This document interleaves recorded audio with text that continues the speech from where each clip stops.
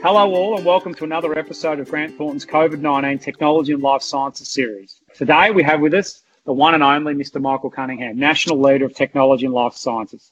Hello, Michael. Hi, Brock. It's great to be back.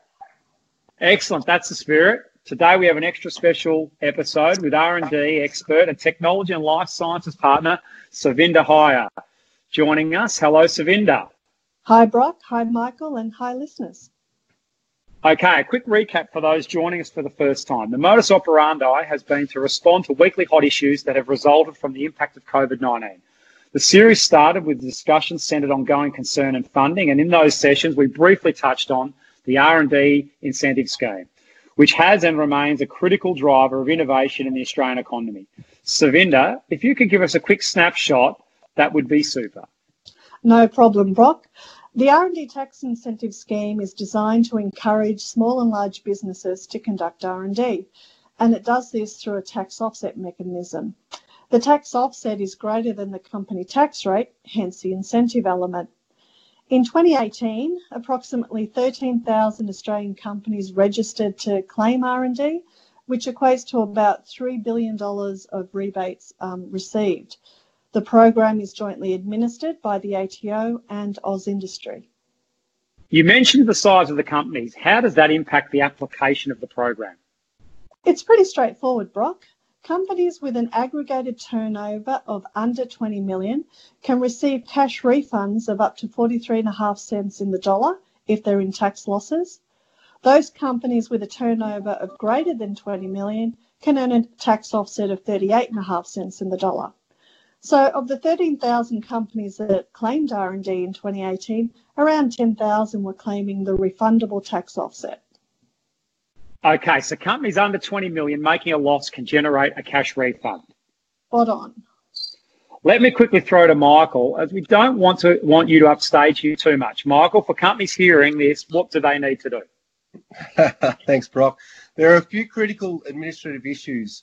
One of the most important is to ensure that the company is registered within 10 months of the financial year end to be able to lodge a claim.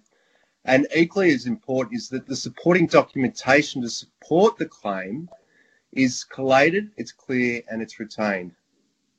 That's helpful for companies listening who haven't previously accessed the program. For those more familiar with the program, it would be great to understand the interplay between COVID and the R&D incentive scheme in more detail, as I think it's the best way to stay away from the technical elements of what needs to occur. Agree, and do let me know if I go into too much detail. No problem. So the federal and state governments in March obviously announced a range of measures to help companies through the COVID crisis. So the federal government introduced instant and accelerated tax deductions for assets. Now you have to remember that there are two different varied provisions.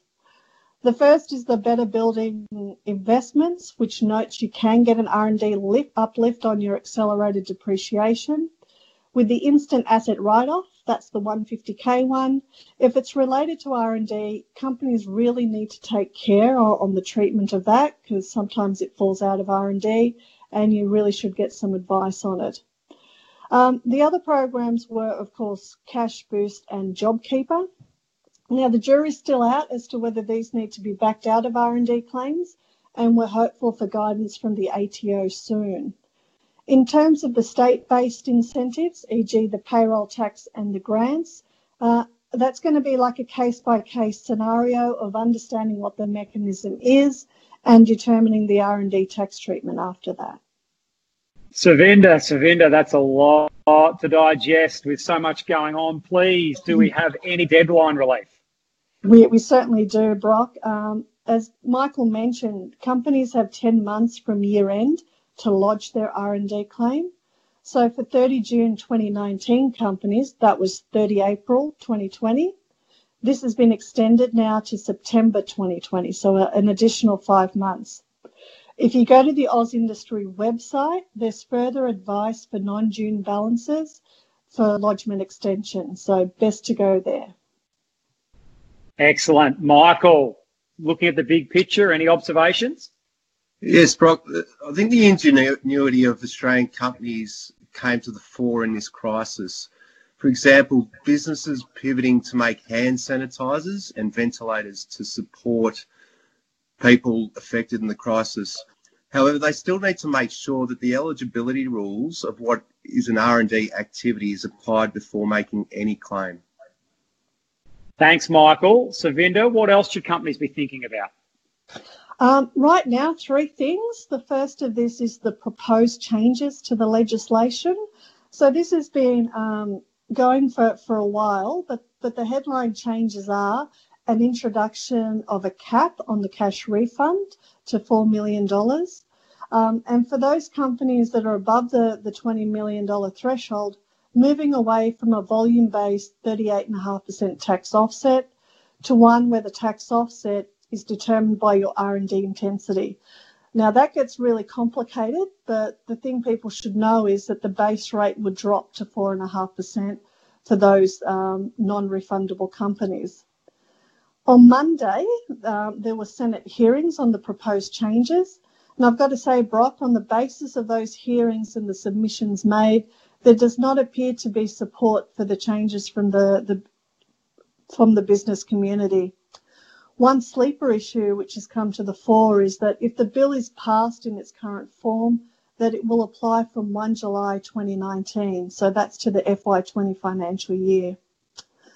The two other bits are regulator activity. So the ATO has just again recently released areas of interest, and R&D is one of those. So very interested in how claims are being supported. So again, back to Michael's point of being clear on your documentation and how it supports. We've also had some AAT decisions on whether companies were in fact eligible to claim R&D. And again, companies should make themselves aware of those decisions and their impact that could have on their claims going forward. Michael? Yeah, thanks, Sukvinder. I'd just like to reiterate what a valuable program it is, having supported many great Australian technology and life sciences companies to develop ideas which are really world leading and which are on the cusp of being commercialised. It's also attracted overseas companies to come here, which is great for jobs and opportunities to develop our people in these sectors. And as we hear from our government, the path out of COVID requires there to be growth. And critical to this will be that overused word innovation. Now, not all innovation you do is going to get you the R&D tax offset or credit, but looking for a stable program to give companies confidence to tackle projects and ideas of which their success is uncertain. Thanks to both of you today. There's a lot to digest, and I know we've only scratched the surface. If people would like to make contact with each of you directly, how should they go about that? Yeah, look, more than happy to receive a call or an email or a message via LinkedIn. Yeah, likewise, feel free to reach out to anyone at the firm or the technology and life sciences team. Okay, looks like we're about out of time. I should again remind our listeners of Grant Thornton's dedicated COVID-19 page. Thanks for listening, and encourage everyone to like and share today's and other podcasts. And of course, feel free to send us a note regarding any topics that may interest you. For now, goodbye, and cue the music.